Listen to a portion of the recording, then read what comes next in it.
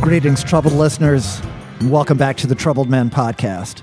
I am Renee Coman, sitting in the ring room with my co-host, the original troubled man for troubled times and future mayor of New Orleans, Mr. Manny Chevrolet. Welcome, Manny. Hey, what's going on? Not too much, man. Good to be back. How are you? What is going on with you? Oh, man, what is going on? So we just had New Year's Eve, had the big amateur night out. So this is our first show of the new year. First show of the new year. Yes. Yeah, and it's exciting. Yeah. Clean slate. Yeah. I was telling our guest so far we haven't had any musicians die this year, unlike last year. It's only day 2 of the year. I know. Well, that we know of. That we know of. Yeah. Well, fingers crossed. Our guest is a musician, right? The night is young. Yeah. You're a musician. Yeah. You're a musician, right? Yeah.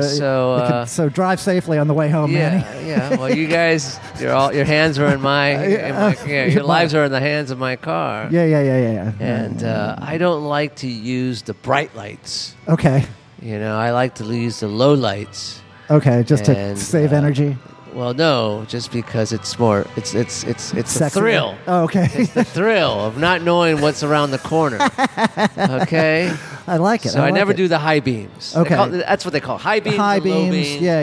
And if it's foggy, you use your low beams. Right. And if it's you have your running, dark, you use your high beams. Right. And they have the fog lights, the running lights. I get confused when you get and beyond. If you're hungry, you have the 3-bean casserole. Okay. I don't know where I'm going with that, but anyway. I thought they were just for signaling when you wanted somebody. I thought they were just for signaling when you wanted somebody to pull over. Oh, okay. Well, that's it too. Right. Yeah. Get out of the way. Right. You're coming through. Trying to torment someone on the highway. It's day 2 of the new year, and I haven't stopped drinking. Oh, okay. So that's why you have to get out of the way. Right on. Stuff. Yeah. Well, actually, I had a thing happen yesterday. It turns out the Troubled Men podcast is doing God's work. Oh, really? Yeah. So this lady came on Facebook, and it was on an old a guest that we had, good long time ago, over 6 months ago, and she commented on it on the Facebook post that of this person's episode and said, "Is this the person by this name who sold me this property? Because I've been looking for this person and I don't have a way to contact them, but I paid on this property for 30 years and I've been terribly distressed that I can't find them." And I don't know why she needs to find this person, if there's a title issue that needs to be cleared up, or it's just I'm not sure.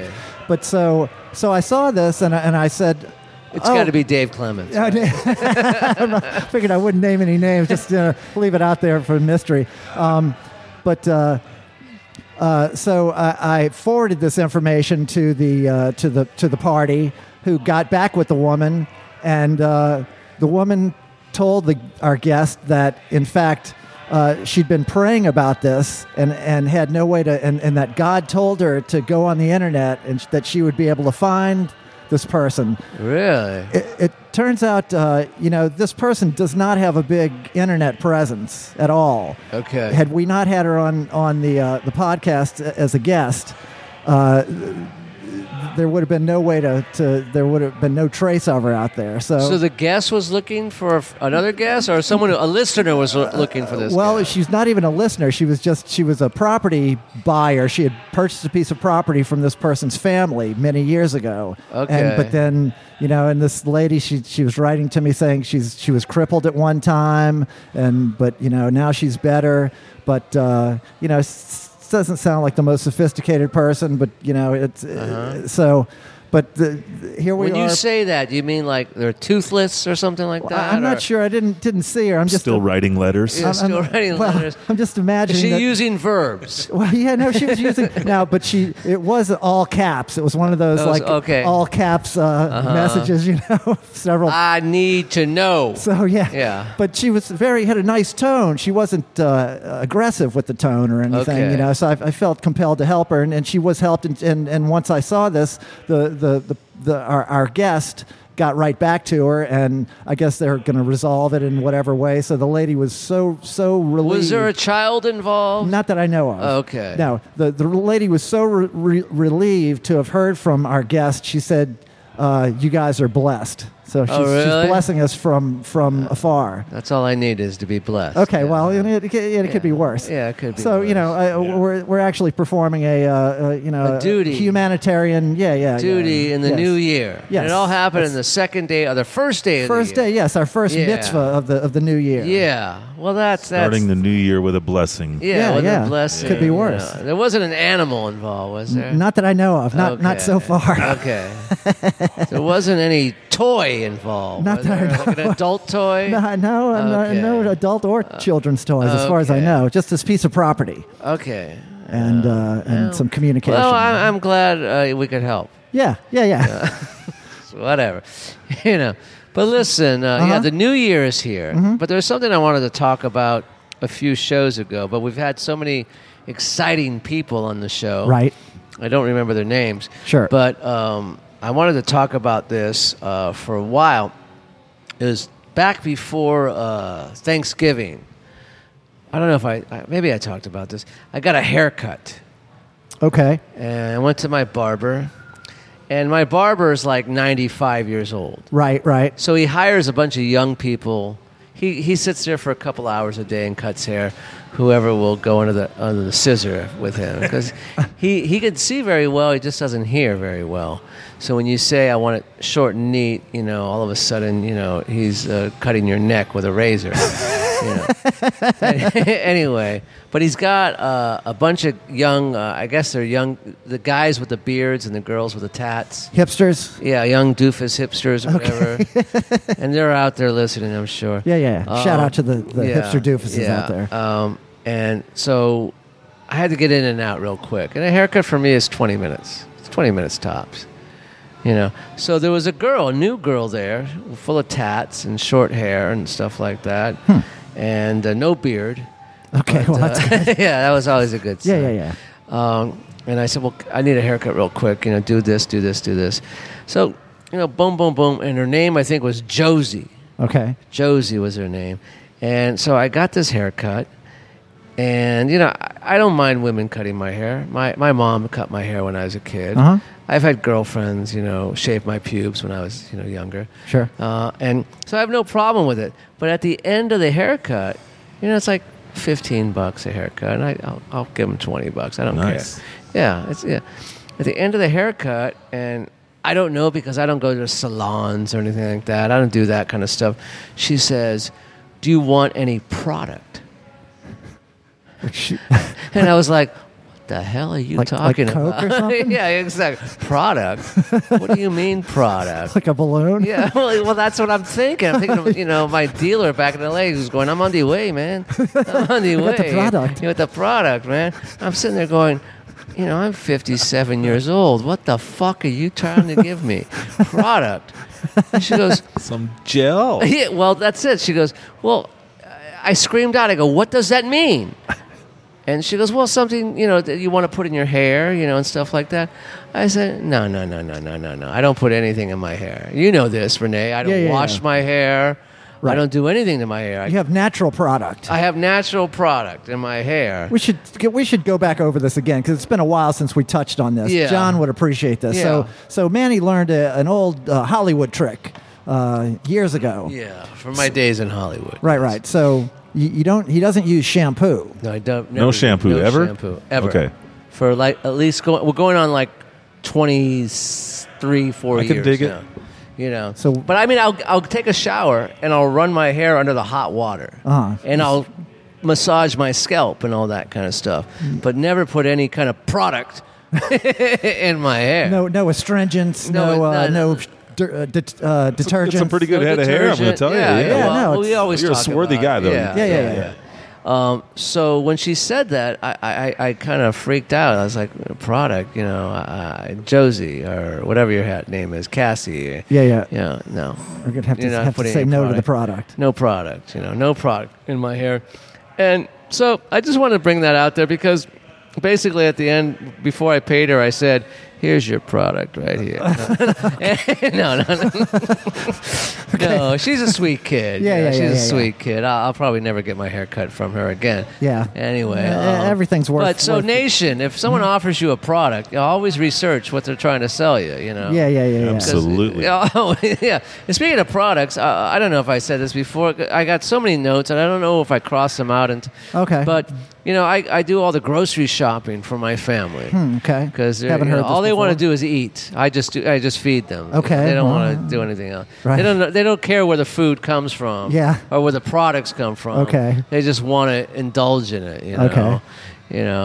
My wife, sits home waiting for me to come home, and she just burped. Anyway, have you noticed this? I don't know. Do you do any grocery shopping? I do most of the grocery shopping. Okay, so actually. do I. Yeah. I don't know where you go, but they always have, like in grocery stores now, they have sushi bars. Yes. They have pizza places, or burrito. You can get a burrito Right. in the supermarket because they're competing with all the other places Sure. out there. Yeah. So I noticed at my local supermarket, the sushi bar, and these guys are great guys. They make sushi, and I'll partake in it every once in a while. Okay. But they're making this thing which I find really just disgusting and interesting at the same time. Okay. It's a spam sushi. Ooh, really? Yeah. Okay. Do you know about this? No. Okay. Well, go to I know it exists because it's more like a Hawaiian thing. Yeah. Exactly. than It's a Hawaiian thing. than a Japanese thing. And But it's like basically just a huge hunk of spam on a little tiny bed of rice, and it's wrapped with seaweed. Okay. And it sells for like $1 or $1.50 Per piece? per piece. Oh, wow. But I look at it and go, man, this is so disgusting. It's a little cheaper than the really tuna. want to try it. I really think I'll try anything once. Sure. When they told me to try acid, I took acid. Just once? Yeah, well, I like that. You're right. So, yeah. If If you like it, then you can do it more than that. Yeah, exactly. Yeah. They tried. They asked me to try, methamphetamine, all this kind of stuff. Uh-huh. And I didn't like some of it. Some of it I like. It's Right. But it's sitting there. I walk in the market, and it's right in front. It's like the very front kiosk. They're trying to push the spam sushi. Yeah, and So it's called marabasi. That's what they call it, marabasi. a fancy it's a name. fancy name for spam on rice. So I don't know if that's out there in your part of the neck of the woods, Nation, but give me some feedback. Give us some feedback on the spam sushi. Right. Is it worth going for? Yeah, What do you think 'cause about it? I think I might go for it Okay. because I've been looking at it for like 6 months now. Okay. Just kind Once of work we- up your nerve. You haven't tried it yet? No, I have not. It's been there for about 6 months, and I do my shopping on Sunday mornings. And I look at it and I go, man, I'm not fucked up enough yet. Yeah. I really have to be fucked up or really hungover Okay. to say I'm going to try this right now. Okay. So you're waiting for that Goldilocks moment where you're Yeah. So is it like cooked? I mean, do they like fry Yeah, the spam yeah. first before they put it on the rice? Yeah. the spam is 'Cause- cooked out of the can, right? Yeah, It's but already- you still Well, it was an army thing. you still wasn't want it? to put a little crust on there. Well, yeah, that man, would if be you're gonna good, but eat I it. wonder if they do. I think it's Yeah. cooked. They it's cook it after brown. they take it out. They brown it out They of the can. brown it on Okay. both Oh, sides. Okay, that's like kind better. of like and if That's you, better. I bet if you put a little of that, No, the if they're stuff they putting- put on the eel and stuff, it's probably kind of good. Man. No, if they're putting raw spam on rice That's what I wrapped was in thinking. seaweed, that's not happening. No one's buying that. I mean, not even the hungriest of hungry people who have no money. They're not buying that. That's what I was thinking. They're going to the vending machine and getting M&Ms out of the Well, those quarter. are always good. Well, yeah. They melt in your mouth, not in your hand. But so anyway, let's ask the nation to try it and give us some feedback. Okay. Because I'm going to do it. I think I'm going to do it this weekend. Okay, cool. Because I Well, really yeah. have nothing to lose. No. And so I'm going to try it. So if people can try it themselves and give us some feedback, and maybe they'll pay for us to have it on the show. Yeah. We can talk about that a little bit later on. Yeah. Yeah. Yeah. So anyway, that's what's going on with me. Except that the New Year's here, and I fell asleep around 9 o'clock on New Year's Eve. Okay. But I woke up before midnight. Hmm. Did you see the countdown that they had? No, I don't see that. But I did realize I don't know if in your neighborhood, but I noticed in my neighborhood the amount of fireworks was insane. Really? It was more than 4th of July, Huh. and I just found that really Yeah, it's disturbing. yeah, it was disturbing in many ways. But no, not so much gunfire. Well, who knows? I couldn't tell the Right. difference. You know, When I first moved into my house in Carrollton, there would be so much automatic gunfire, like about 1995, New Year's Eve. Well, just every night, but I mean, particularly New Year's Eve and 4th of July. That you wouldn't want to go outside because of the falling bullets. It was really Well, but that's now it. now we don't have any of that anymore. It used to be a thing. Oh yeah, it's crazy, man, Yeah, crazy. God, yeah. thank God that. Speaking kind of things, let's Yes. introduce our guest. Yes, yeah. Because he's like a wild thing, if you ask me. Yeah, He's- yeah. He's a crazy kind of guy. He's got a lot of energy. I like that about Yeah. him. He's exciting and he goes for it. Right. So this is a fellow I've played with him for a bunch of years now. He's a Montana native, but he's been in New Orleans since 1996, and he's played with a who's who of New Orleans musicians, as well as playing with a lot of national acts. He was in played with the Cherry Poppin' Daddies before he ever came here. He had a bunch of hits with those guys, and he was Dr. John's guitar player for 12 years or so. They made a whole bunch of records together. We'll go through all this whole list of people he's played with. I like to think of him as like a Swiss Army knife of guitar players because he can do it all. He do it all really well. So He can open a beer for you. yeah, he can open a beer. He can drink a beer. With just about anything. Right on. I can open a beer with just about anything. Nice. Yeah, that's a And he good can trick. cut the cheese with that knife. Nice. So without further ado, Mr. John Foll. Welcome, John. Hey, thanks for having me finally, guys. Yeah, man. It's awesome Thanks. to be That's here an in the ring exciting room. shirt you're wearing. Oh, I thank like you. that That's shirt. what I told him as soon as I saw him. He walked out. That's a beautiful shirt you have on. That's a really, it's got vertical. It's vertical stripes. Right. Well, It's yeah. got With a real dark blue, kind of interspersed with a lighter blue. lighter iridescent almost blue. It It looks It's not a new shirt by any It looks means. like an 80s new wave test pattern. Sure. Yeah, that's what Yeah, I'm- and it's got that's what this. I'm This thinking. kind of weird. Yeah. This weird. Well, the nation will be able to enjoy this shirt in the Yeah. picture because we'll take a picture and they'll be able Right. to Oh, okay. Yeah, gaze yeah, yeah. upon Then this. we can like- auction the shirt off Okay, well, well, we'll see. to raise money for I've more had this shirt a long alcohol. time. I mean, I guess I Yeah. could let it go. I'd hang on to it, John. So to start off, before you even came to New Orleans, you played in this band, the Cherry Poppin' Daddies. Now, if the nation doesn't remember, they had a big hit with the song Zoot Suit Riot. The Zoot Suit Riot. You were in that band? I was in that band. They kind of early, before they had their hits. I was in the band with when they first kind of started around Eugene, Oregon. They're still going, by the way, still playing. Right on. Shout out to the Cherry Poppin' Daddies. out there. Yeah, man. They're not my listening my to good that. We'll friends. at them. They're still like Call their attention to this. there's still 3 or 4 of the original guys that Okay. are still there out of 8. That were. Now, was that always a swing band, or was that just a No, phase not they at went all, through? man. Okay. It was what the band really, kind of started out. It was just kind of a pop music band. We did we were listening to a lot of. They kind of started before they got me in the band. There was another guitar player that was there for a little bit, James Gossard, and then he, they started doing a few shows, and he had a family obligation or something, and had to get out. So they got me in the band, and just when they were starting to do shows and stuff around the Northwest, and we were from Eugene, Oregon, and but we were just a pop band. We were playing like, we're listening to bands like the Red Hot Chili Peppers and Faith No More and Psycho Funkapus from San Francisco, and there's a bunch of bands from Portland that we did shows with, the Sweaty Nipples. Okay. And, so it was kind of this punk funk kind of thing, but we had a horn section too. So, the swing thing was kind of there from the beginning as kind of a shtick. It's kind of a, like we had a few songs, and, the Cherry Poppin' Daddy Strut was one of them. And it was like this little, kind of 20s swingy song. Right. Well, the whole And, lounge movement was starting to happen somewhere in there, and I guess they It jumped was on just the, a germinating thing. And so, so I don't know. I was there when we made our first record. We just all, cobbled some money together and went and made a record. And then I kind of left the band.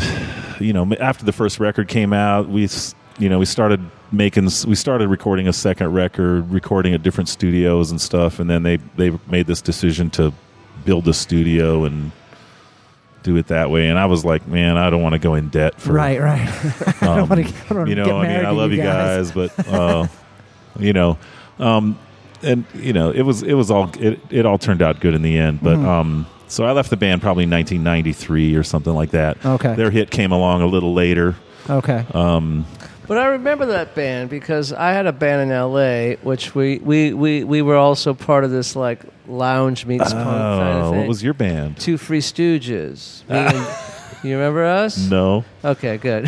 Two Free Stooges. Yeah, it was basically Dean Martin and Jerry Lewis doing punk rock songs and doing a Vegas lounge act between songs and stuff like that. And we toured the whole Northwest a few times with like the Smithereens and Chili Peppers. Nice. Chili Peppers are friends of ours, so they we just kind of piggybacked on them when they were getting big.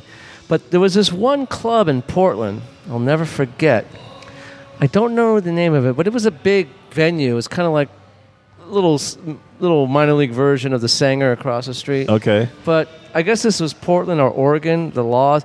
Well, it was an 18 and over club, but the 18-year-olds had to stay on one side of the club, and everyone over 18. Oh, yeah.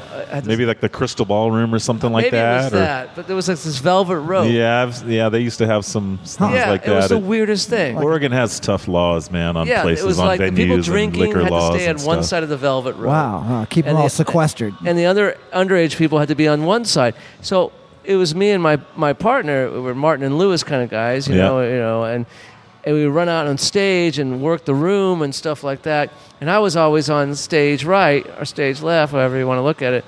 And I had the non-drinking under crowd. 18, the 21 and under. Yeah. There was like 8 people, where my partner had the drinking crowd, and it was like packed to the gills. Right. So we run out there and go, hey, how you doing, everybody? I'm working to like a 16-year-old. I'm saying, I'm trying to tell jokes, and they're sitting there going, they don't know who Martin Lewis is. Yeah. So I don't know. It was a club in Portland. I like Portland though. Portland had a very hip scene back then. I mean, there was there was a pretty thriving music scene back there in the 80s and 90s and stuff. And they have the most strip bars, if I remember, per capita of any place in the U.S. Really? Yeah. Yes, they do. Huh. Eugene, Oregon had a lot too. It was just kind of a I think I talked about this before with a ugly past underbelly guest, about there. where Portland, you can walk into a bar and the capacity is like 9 people in this bar, and there'll still be a stripper in there. And that's I like that. Yeah. Sure. Yeah, it's a good ratio. Yeah. So I opened a bar in my motel room for a night. So you spent a bunch of years as a professional musician out there, and then what calls you to New Orleans? Oh man, it's kind of hard to say exactly, but it had been on my mind since before I left Montana. I left Montana in '87 or something to move to Oregon. Now, what goes on in Montana? Oh man, I grew up out in the east. Out in the prairie, where the prairie meets the Badlands. It's so pretty, and we used to dig dinosaur bones out in the state park there. Oh, no shit. Yeah, there's a bunch of famous dinosaur skeletons they've taken out of there. Montana find like music? The music that you play. Boy, yeah, it was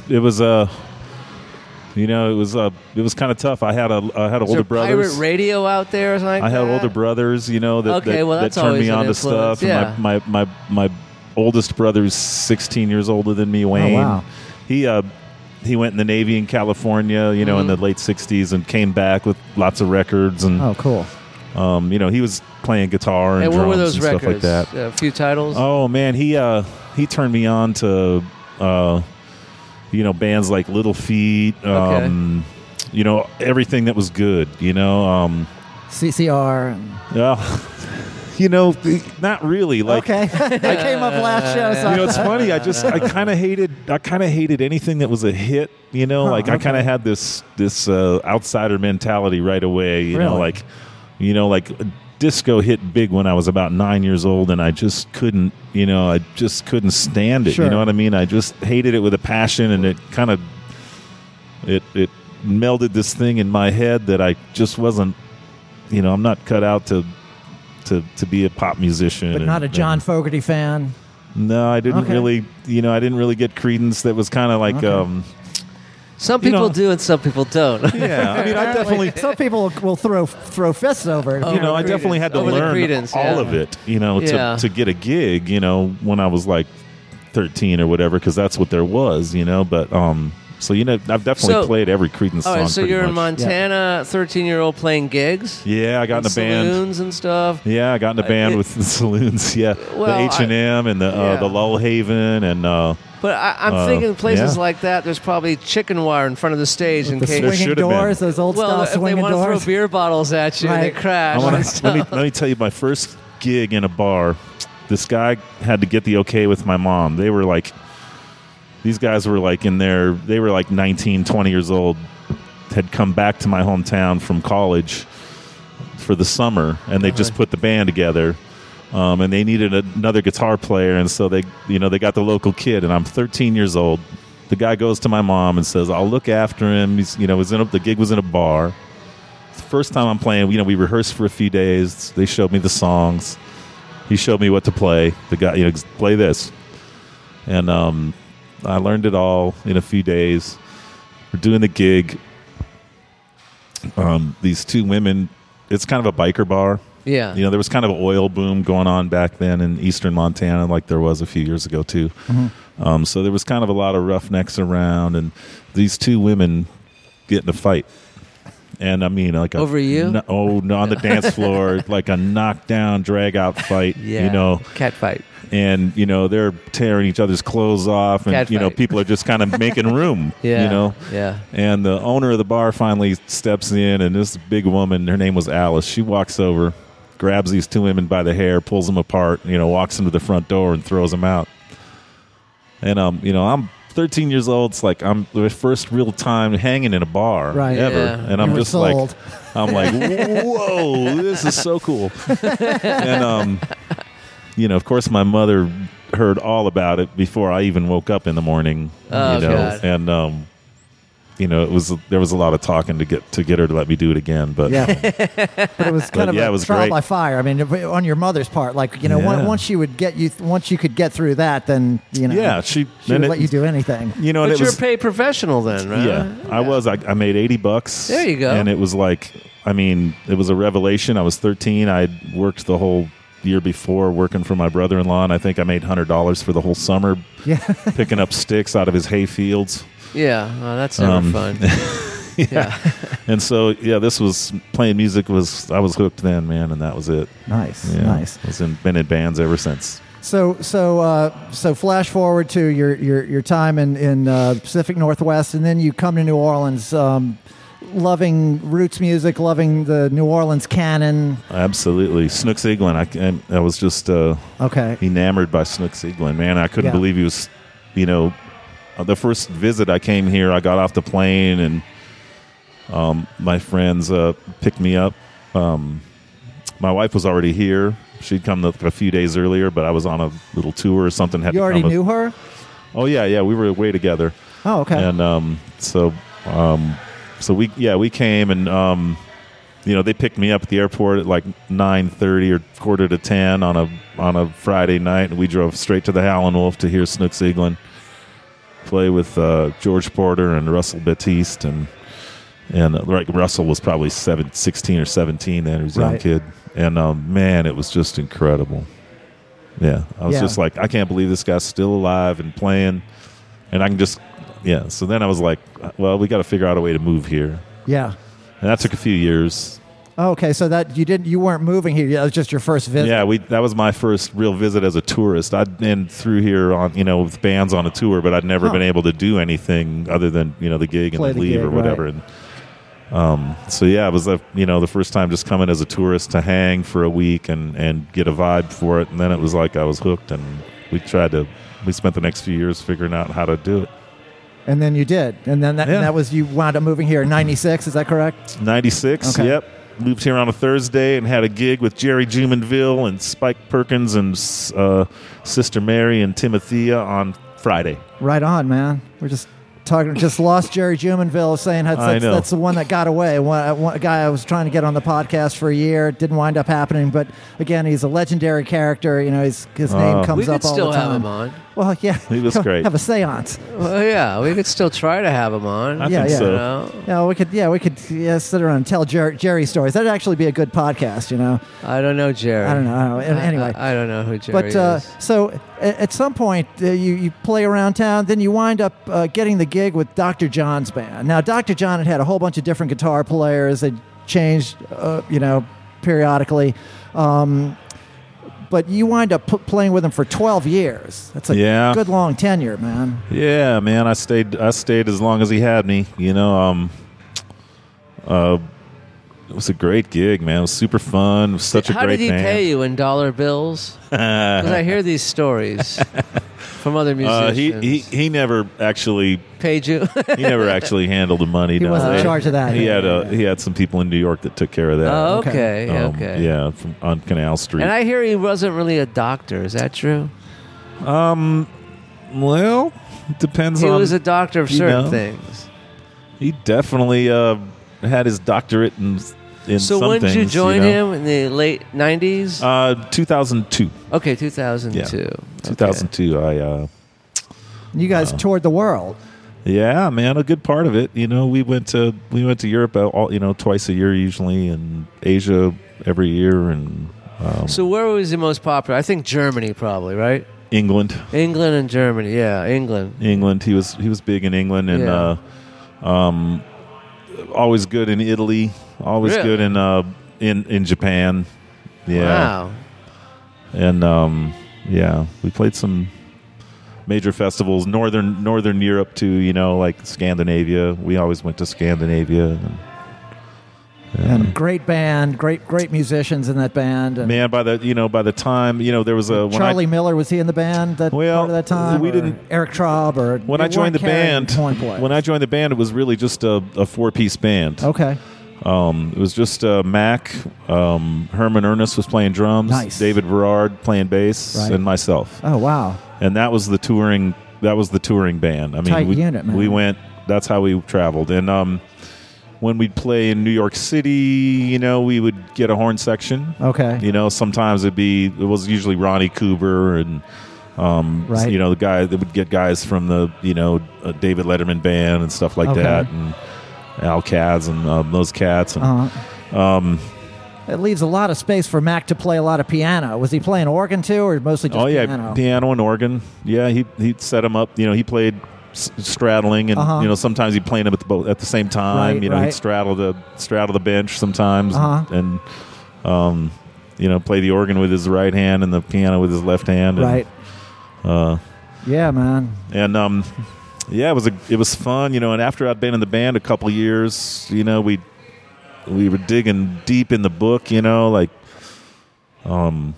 started doing a lot of songs he hadn't done in a long, long time, and it was just, it started to get really good. The band was just getting so good, man. Mm-hmm. We would do tours that, I remember doing a tour in England one time with this other band that was opening, and we did like 14 shows with this other band. And we hardly ever did that, but the record label set up this other band to open for us. Right. So after the first show, the band, they're really young and they're real excited to be doing this, and they got a 30-minute set worked out. And so, they watch us play the first show, and then the second show, we played a whole different set, probably didn't repeat but one or two songs, in the second show.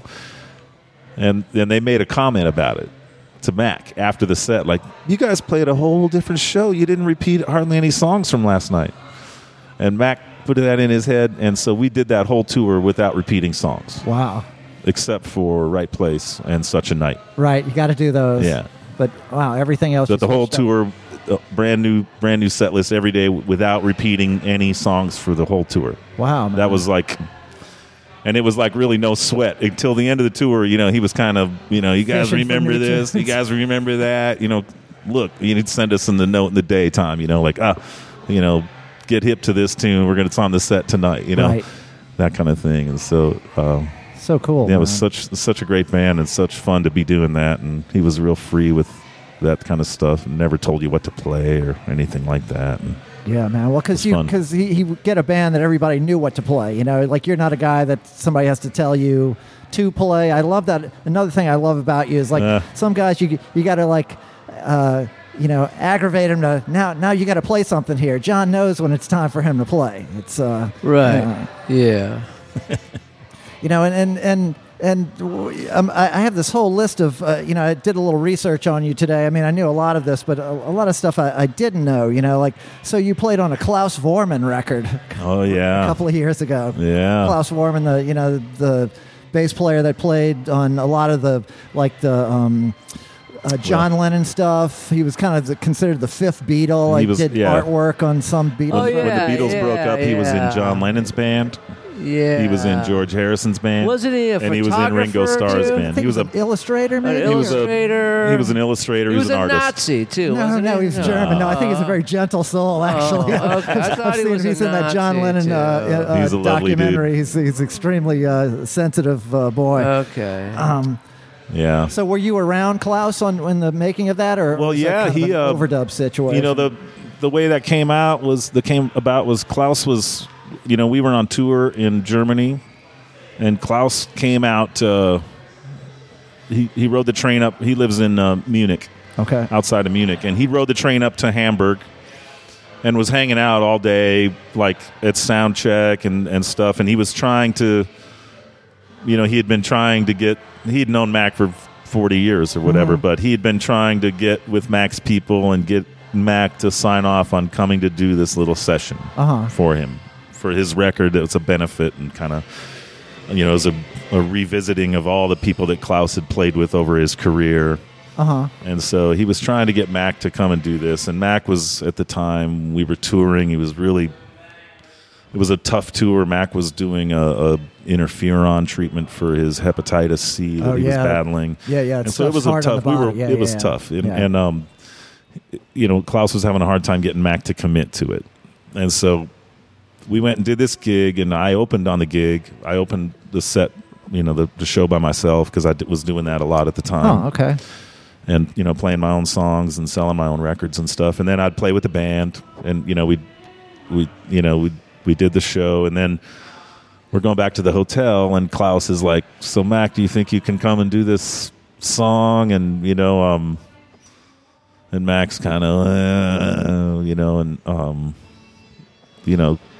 Klaus just kind of asked if I wanted to come along. He thought maybe it would make Mac feel better or something. And Right. it did. I said, "Yeah, I'll be happy to come along." And Mac said, "Okay, I'll come and do it." So we get to the studio, and then Klaus, says, "Well, John, why don't you play on it? Play something too." So then I ended up playing on the song we recorded. Nice, man. And So then it was a benefit record or something like that? yeah, he was I can't remember but it's like some nature conservancy. He and his wife are real into that. And Okay.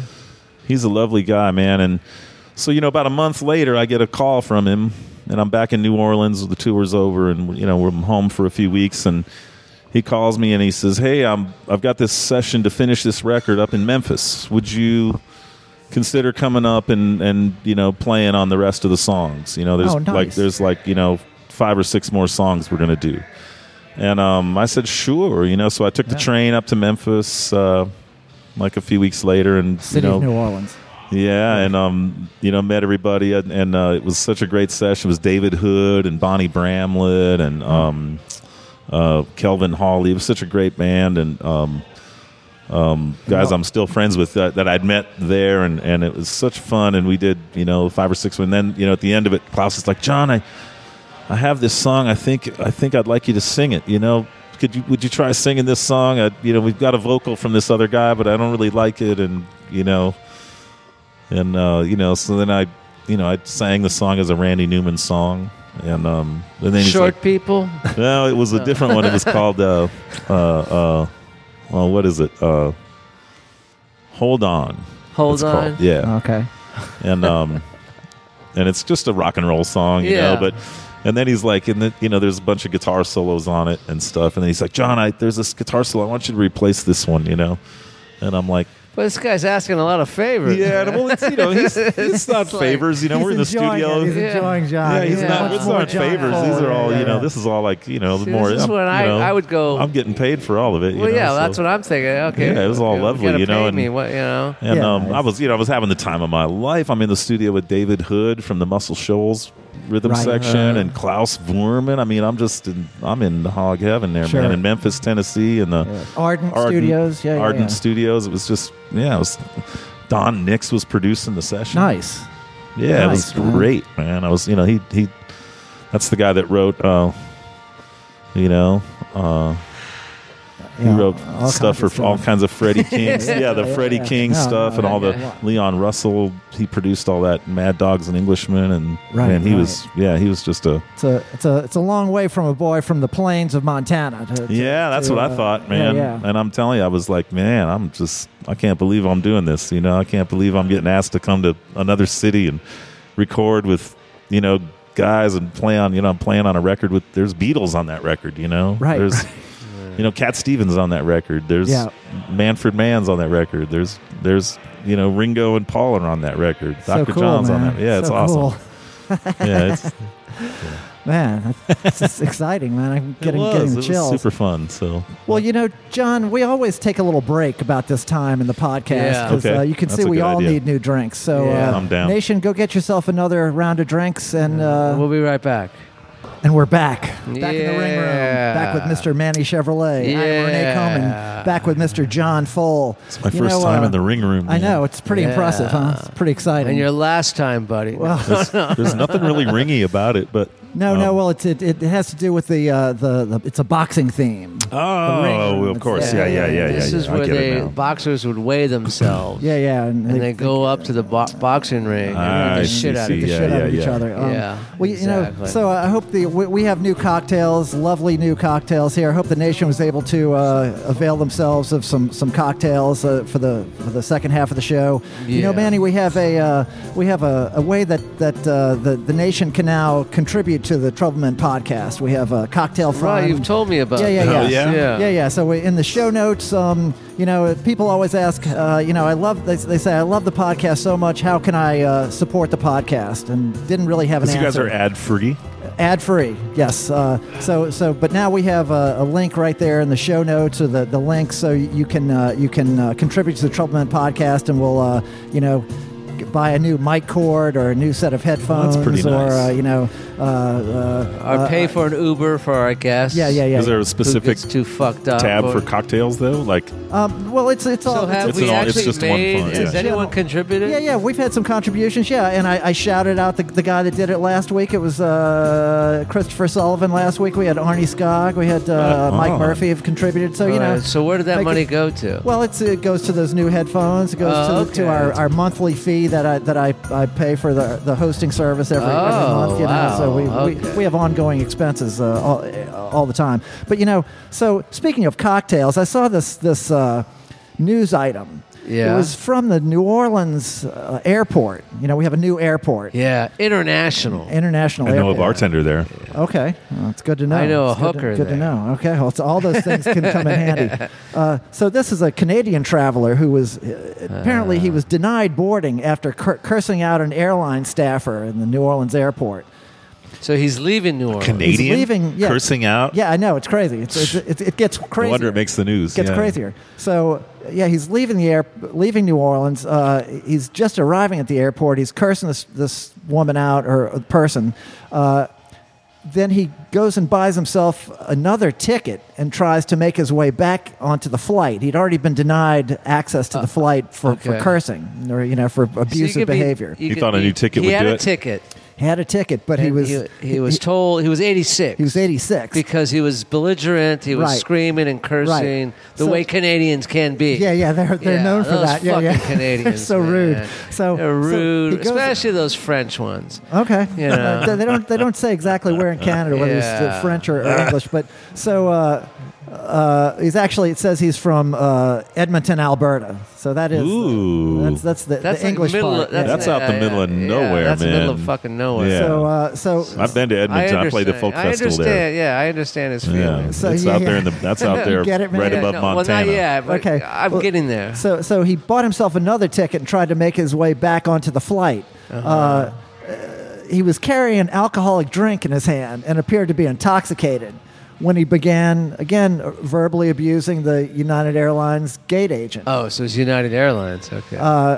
So it says he ignored the staffers who told him he couldn't enter the jet bridge with his drink and continued to try to board without scanning his ticket. He's breaking all kind of rules. Now, when the counter agent told him that he wouldn't be allowed to board the flight, he allegedly called her an obscene name and again tried to enter the jet bridge. The staffers locked down the bridge and called the sheriff's deputy, who escorted him off the concourse. And Now, that bridge, when you say bridge, that's a thing that goes from the The jet bridge. Yeah, Yeah, yeah, it goes yeah. It from goes the from the- airport to the jet. yeah. Okay. Yeah. Yeah. Okay. Yeah. So they locked that. They locked that and they escorted him off. Now apparently he went and rebooked himself on the flight a third time. Third time. This guy's got money. So now he's out. He's Now got he's out nerve, about too. $3,000 Yeah. or $4,000. Yeah. He's insane. Not to mention the jail fees and stuff he's going to incur. So well, he hasn't been arrested yet. That's how you can tell he must be white because they would have shot him if he wasn't. Probably. Yeah. But yeah. so says he made his way back through security with his new electronic ticket, and then the same staffer spotted him as he returned to the gate. Now the officers that were there gave him an opportunity to leave peacefully. Again, he could have been shot. he responded by yelling, "Fuck the U.S." in front of a crowd of people that included children. Then they said he was arrested and booked with disturbing the peace while intoxicated and using offensive words. And bail was set at $500, which $500. I know. Which seems very that low. was more than his plane ticket. I mean, know. less than his plane Way ticket. less. Oh, yeah, guaranteed. Yeah. So Was his name Trudeau? was not. It says, but actually, bail was set at $500, but he was released from the Gretna jail without posting bail because of overcrowding at the jail. There you go. Been there, done that. Okay, Yeah. haven't we all? The Gretna jail is always crowded. Well, so you Yeah. know, this story reminded me of a friend of mine who once showed up at the New Orleans airport for an early morning flight, and this person was so intoxicated out of their mind Renee, that you don't have to bring up this story again. All right. Okay, come on. I was fucked up. this isn't the story about you. Oh, No, this is a okay. different person. Oh, okay. Different person. All right. No, this person, because you will see this is a news story. Okay. All That right. didn't involve you.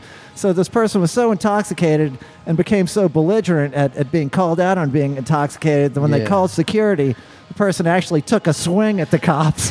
There you go. See, I would never do that. I'm too short. Yeah. Yeah. Have you ever heard of such a thing, John? I'm You might have heard that swinging story. at the cops, man. No. No? I don't know who that Okay. was. Do I? You for sure do. I do? Yeah. You were on tour that week. Yeah. So I wonder. the person was leaving for a tour Yeah. with the whole band, Yeah. and in fact was taken into custody in handcuffs. And Is this a male or female? it doesn't matter. It was a female. So anyway, it was. So anyway, you can't do that. You can't do that kind of stuff. You know, you can have a drink. You can't have so many drinks that you're sloppy. And if you are, you can't take a swing at the Yeah, cops. but at the same time, New or scream, Orleans. "Fuck the U.S." Well, that you can't do that, especially in today's time. No, You not can't do at that. all. No. But Yeah, I'm talking yeah. about, New Orleans advertises itself as come down here and party Right. and all that. So what do the people expect at the airport when people are leaving? Yeah. Because they're going back to places where they can't party like they can here. Right. So Yes. there should be some slack. This Canadian got a bunch of slack. He got a lot. Oh, of he got a lot of slack. slack. Yeah. I'm pretty sure my friend got a lot of slack Like- too. Well, okay. You know, he did. He got to go to he got to go to Gretna where they let him loose. Yeah, he yeah, didn't, he cut him didn't loose. have to go to. Which is a fine town to be let loose. Really, Well, it is. He could have gone to Central Lockup. It could Parish have been prison. OPP Yeah. Right, yeah. or Yeah. I don't know what they got out in Harahan, but I bet it's kind of scary. Oh, Yeah, no, it's all scary once you're behind bars. Yeah, as soon as that door closes, man. Yeah. Clink. Yeah. Yeah. It's a whole different world. Well, it's whatever. So that's a little bit of a PSA there, just mind your P's and Q's. The new international airport should get used to this because I think it's going to happen way more. Okay, you think it's the beginning of a trend? It's going to be just like the Las Vegas airport, right? Yeah, it's going to be like I bet they deal with that there every day. And they advertise. You get off the plane and you get on your taxi and you drive towards the city. There's billboards saying, let the good times roll. Yeah, let the good times roll. What happens here always will happen here. Nobody remembers what happens. Yeah, but we'll remember you. We know your face. Yeah, we know your face. And what happens here leaves scars. Yeah, exactly. For the rest of your life, emotional and physical scars. Yes. That's good. Yeah. He's quick. Okay, I told you, he goes for it. For it. But speaking of the airport, though, real quickly. Speaking of going, I heard that I was watching the news on New Year's Eve, and people don't realize this because they're partying in every city in the world or every city in this country, but on New Year's Day, all these different laws go into effect that you're not aware of. Sure. Until you're like, I didn't know that was a law, that kind of stuff. Right. Well, went into effect yesterday, New Year's Day, that basically if you want to air travel anymore, you either have to have a passport or you have to have a new identification card. The real ID. The real ID. By October. ID. You have till October to get your real ID. No, the news story said you had to have it by June. Okay. Well, let's not quibble, you guys. Let's not get into a fist fight here. I better get you're mine. not Canadian, Better get mine then. No. Okay. Almost. Do you not have real? Because I got a real ID. It has a star on the ID. Yeah. I went to get my real ID and they wouldn't take the one of the pieces. One of the pieces of. You have to bring documentation. You have to bring documents that tell you that like a Entergy bill or something like that. That your home address. You have to bring two things with your home address, right? And they have to be evidently acceptable to them. But we don't get bills in the mail anymore. Okay, right. So I'm like, so what I brought them, they took one thing and not the other one, and she wouldn't give me the real ID. So. But I still needed to get my ID because my driver's license was expired. So now I've got to go get another one this year. I just got it in October. It seems to be easier just to get a passport. Well, I've got that too, but yeah, it's good to have both. That's what I like because here's the thing: I've lost my driver's license going through TSA just because it's like you got to have your ID, so you got to have it out. Then you got to have your pockets empty, so you got to put it somewhere. So you stick it in the side pocket of your bag. Yeah, and if you mess up your system, if somebody messes up your little system, man, everything can go haywire for you. You lose your stuff. So I always have my driver's license that I use as ID. I also have my passport in my bag that I don't ever take out unless push comes to shove, unless I'm in a jam, that at least I can continue my travel. I don't have to. Because I'm thinking of trying to get out of the country soon. Well, that's why I carry the passport too. I used to always carry $1,000 in my passport, just like OJ. Yeah. I have gold coins. And Cougarans. Okay, well those are not as liquid, but I can get across the border with those. Well, yeah, I can get the diamonds sewn into the lapels too. Yeah, exactly. Yeah. All right. So anyway, let's stop talking about that and get back to our guests. Well, or you have something else? Yeah. Okay. No. Let's get. No, actually, I saw something really hilarious because I don't go out much except for this night here. Sure. So I watch a lot of TV. Mm-hmm. I lay on my couch like a beached whale, just changing the channels with my tongue. Okay. Exactly. But I saw this, and I'm always interested in these infomercials. And to better your life, or to if you want to do this and you want to do this. And I saw this commercial, an infomercial, where it was about getting healthy for the new year and stuff like that. And their whole slogan was, or their whole little tidbit tagline, and I started thinking about it. This could be true. Is that Sitting is the new smoking. Oh, okay. People who sit constantly all day Just as dangerous as smoking. is just as dangerous as smoking. Except you can't start a fire sitting. Well, So, no. you know. Well, I don't. Anyway. I don't know. Sorry, As I didn't mean to pull you off the Well, it's a topic lot here. harder. Yeah, well, as I It's a lot lay- harder, yeah. As I lied there as a beach whale watching this, and Changing I the channel screamed- with your I tongue. screamed at my wife, "Help me get out of here!" You know. I realized that it is true. Sitting is because people sit constantly. They're sitting, Right. and it's unhealthy. Yeah. Sure. Because we used Yeah. to smoke. You and I used to smoke, and Yeah. we would have to get up and go outside, so at least you'd be moving. Well, yeah. You'd be moving. So now we yeah. stopped smoking, and now we're just sitting. Yeah. So we're it's sitting there, also thinking bad. about those beautiful cigarettes. Yeah. how much Yeah. fun we had smoking those cigarettes. $8 a pack for God. the dead stick. That deadly Can you get stick. cigarettes on Amazon yet? Probably not. Can you get them delivered yet? No, probably You know, not. I think you can get them delivered. Someone with a drone will deliver you a cigarette. I think there's You get Lucy's by Lucy's drone. by drone.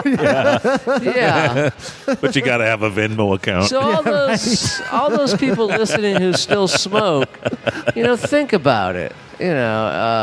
Maybe think- quitting might not be your best option. Well, exactly. Okay. That's what I'm thinking. It's like, sitting's the It's the only new exercise smoking. you get. Then. yeah. Don't quit Yeah. by any means. Yeah, yeah. Don't It just quit. leads to a sedentary And life. I felt like getting deadly. up. I felt like getting up and walking to the store and buying a pack. Buy a pack of smokes. Yeah, Sure, yeah, yeah. smoke. Yeah, you got that corner store just right Yeah, around right around the corner from I me. used to like that place better when they sold booze, but Which place is that? it's over there on Ursuline. you Oh know. yeah. But they don't still sell booze anymore. No, they don't.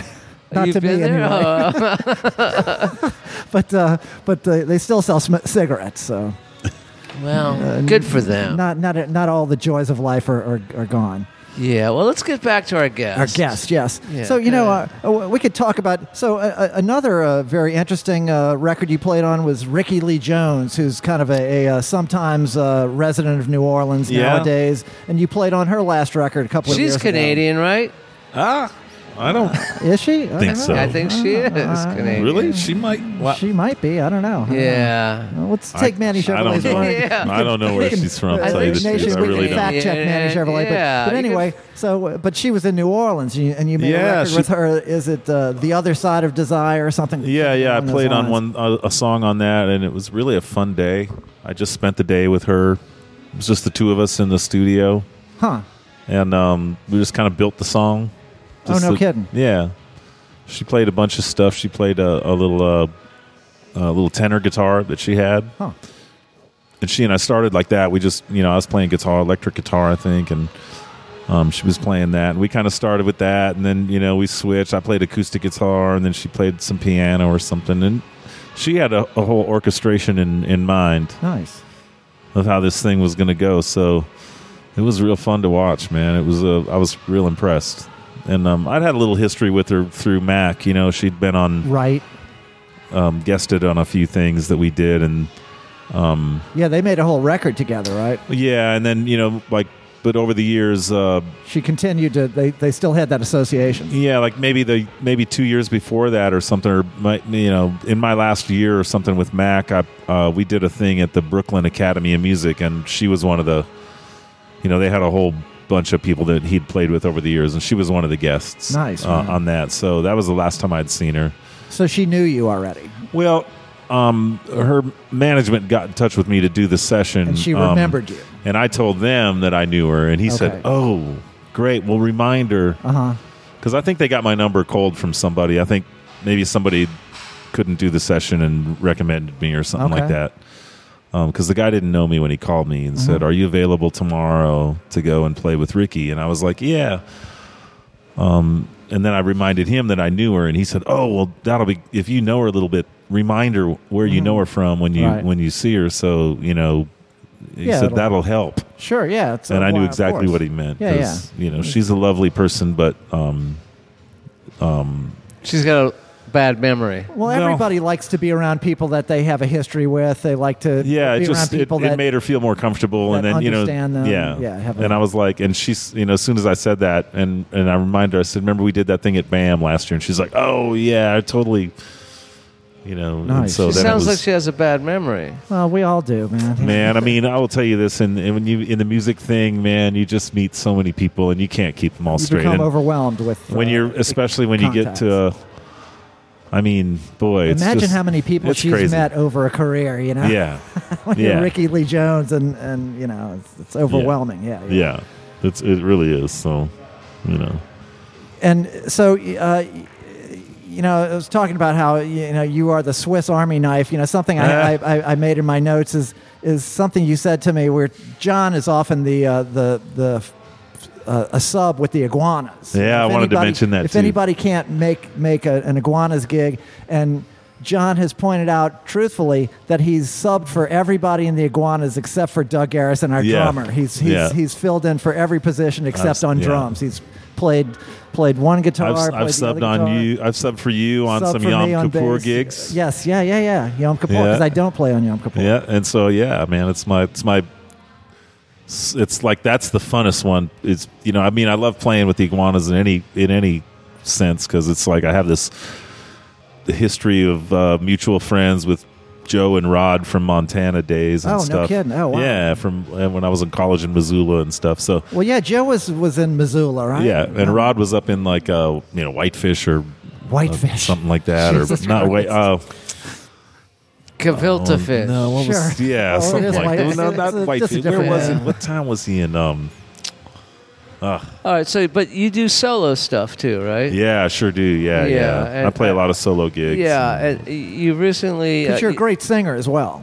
Thank you. Well, And, try to and, sing. and songwriter as well. So Gotta and you sing. you've done the Dos Jefes cigar bar gig for a long time. Is that what you're going to say, Manny? No, Oh, okay, sorry.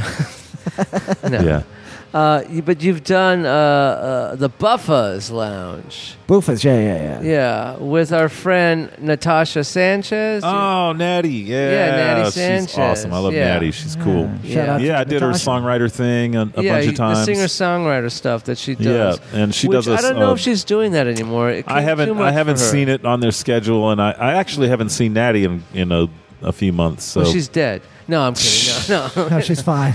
she's fine. No, Yeah. but no. I think it got too much for her. She doesn't want to do it anymore. Yeah. She has other things going on. She has a some sort of photographic. I don't know. Thing I don't know. Yeah. presentation. She's She's a photographer promoting now. and, Yeah. Right. Yeah. Yeah. But you were doing that, which is a very popular thing going on for a while. Yeah, she had a nice little run over there, I think, and but yeah, I've been writing songs since forever. I'm not one of those prolific closet full of songs guys, but I realized the only way to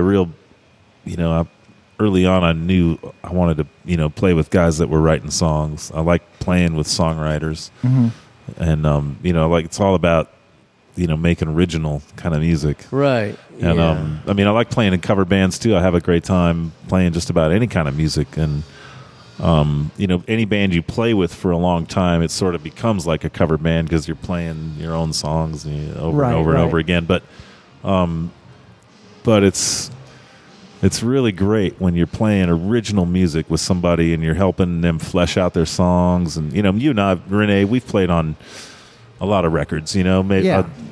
8 or 10 records over the years or something. Right. And maybe the first one was that Johnny Sansone. The Poor Man's Paradise. Poor Man's Paradise, which wound up being an award-winning Yeah. record for Johnny Sansone. Shout out to Johnny Sansone, Yeah. Jumpin' Johnny great, Sansone. Great record. Made Yeah. it in his house, the year after Katrina or something. Anders Osborne produced it. producing. Yeah. And we made it without headphones, without there was Isolation. there was no studios up and running at that time, so we Right. made it at his house, and just it was Without great. instruments. Yeah. With whatever just we could find, Singing laying all in the the yard, yeah, banging floating, on whatever we could pots and find that pans. floated up on top of the fence. And, And no, it was we've done a few records at Blue Velvet Studios Yeah. as the house band over there. We have Yeah, another yeah. one coming up, another one booked in later a few on this weeks. month. That's Yeah, right. yeah, That's yeah. right. That'll be fun. Yeah, absolutely. So the recording studio, man, I love it, man. That's the Man, that's the woo there, man. You know, it's very funny. I know you understand how to play in the studio. A lot of people get in the studio and they think, well, I have to kind of pull back.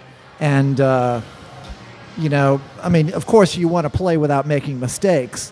But really the studio is the time to play out. That's the time when you have to, of course, without mistakes, but it's not the time to be reserved. It's the time the time be expressive. to do something, but you know, it always has to fit. You know, that's the beauty of it. For me, it's like finding making the puzzle fit, and making the, you know, finding the stuff in the studio that, okay, you know, and sometimes you got to go quick, and hopefully you're going quick. You know, if you're taking too much time at it, it's not as much fun. It's not as much fun. So it's like, hopefully you can go quick, and it's like, okay, man, we're going to make this song, and you know, we got 45 minutes or an hour to, you know, we're going to rehearse it once, we're going to learn it, we're going to rehearse it once or twice, and then we're going to record it. We're going to record it 3 times. The first one will be the best. Yeah. And, you know, the first one might have mistakes, and, you know, but the second one, you know, is a safety. Right. The third one's an extra safety, but you're probably going to use the first one and fix it. You go back and listen to the first one, you go, it just has a thing about it. Yeah, let's fix that one. Let's punch in right there, and then the thing is golden. Yeah. So. You know, you get into that flow state. You know, it's where the music starts playing itself. You said something interesting about the puzzle aspect of music. You know, and that's one reason I don't get tired of playing the same songs with a band repeatedly, because even if it's the same bunch of people with the same songs that you're playing, everyone's endocrine system is different every night. Everyone's emotions are different every night. It's a puzzle that the pieces are a different shape every night, and you have to put them together. Of course, yep. And it's endlessly fascinating, right? And it's interesting to me because I haven't been in that many bands that had like rabid fans. But there's been a couple, like the Cherry Poppin' Daddies had some rabid fans that came to every single show. Yeah.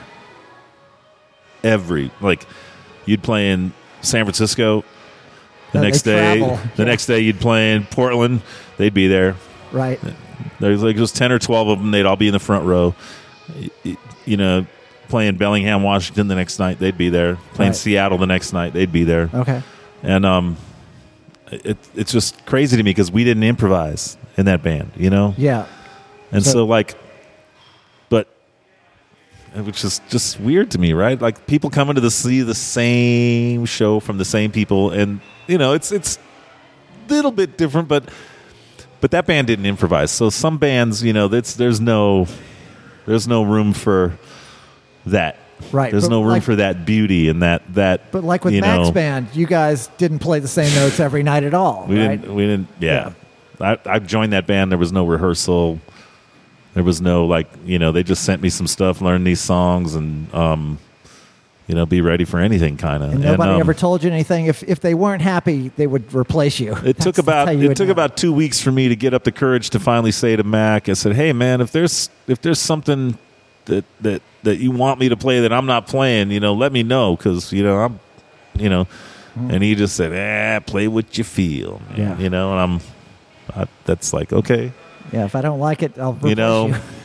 He'll let you know. He'll let you know. Yeah, you'll know because you get a phone call. Or not. You know, I mean, Mac was the kind of guy. He knew musicians. That was one thing about that cat, was he knew everything about music. Obviously, I mean, he'd played every instrument and knew all about music. There was no problem there. But what he really knew was musicians. Yeah. You know, and how to let people be musicians, and how to let. That was one thing I learned from him. And, you know, you can't be attached to things in the studio. You know, I did a bunch of records with him, and, you know, we did lots and lots of sessions for other things, for TVs and movies and other people's records, and, you know, studios all over the world. The one thing that I really took away from all that from him was, you know, play what you feel. You know, just, he would go, when it came time to overdub a solo or something, it was never a second take. Yeah. Never. You know what I mean? And I love that. It's like I listen to solos that I've done on records, that I just go, yeah, I could totally do that better. But that was what went on that day. That's the one. That's who I was. That's the guy. That's what happened at that moment and that day, and there it is, man. And I'm okay with it. Well, I remember once I saw him driving. Yeah, in New Orleans? Yeah, in New Orleans. Yeah. And I was on the bayou with my 18-month-old child, and I saw him Did you pick her up and run? Yes. That's my whole point. I got the hell out of there. Because he was at a 4-way stop sign in some LTD or whatever, and I was with my child. I go, get the fuck out of here. She's like, what? You just cursed. She knew what cursing was, and I said, we got to get I picked her up, and I ran. And he drove off. Because the night tripper is here. So. Yeah, well, yeah, I don't know what his name is. I just meant because he was driving and he was. Yeah, it was around 8 o'clock in the morning, so either he was going home or leaving home. I don't know, but I got the hell out of there. Okay, I love that. Yeah. God, I'm having deja vu here. This is very weird. Hasn't happened to me in a while, but I'm having a moment of, it's like that thing that your brain does where you feel like you've been there before. It's kind of like a hiccup that your brain does. John, thank you so much for coming on this podcast, man. Yeah, you've been great. Oh, man, thanks for having me. It's so much fun, man. I knew this. It's a lovely podcast. And you're going to Uber home, right? Yeah. No. I'm totally. I'm going to Uber to your house. Yeah. John and I are going to take the bus home. We got a lot more shit to talk about that we can't divulge on the podcast. Yeah. But so again, thank you so much. It's been great having you on, and we have a sticker for you, which I'll give you in a second, and I might give you two. Give you one for your wife. She's a lovely girl, very talented artist.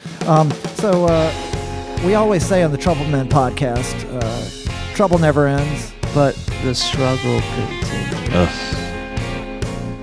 Yeah. Find it if you want it. Steve. Good night. Well, you cut on, you cut down. You've been burning, now you burn.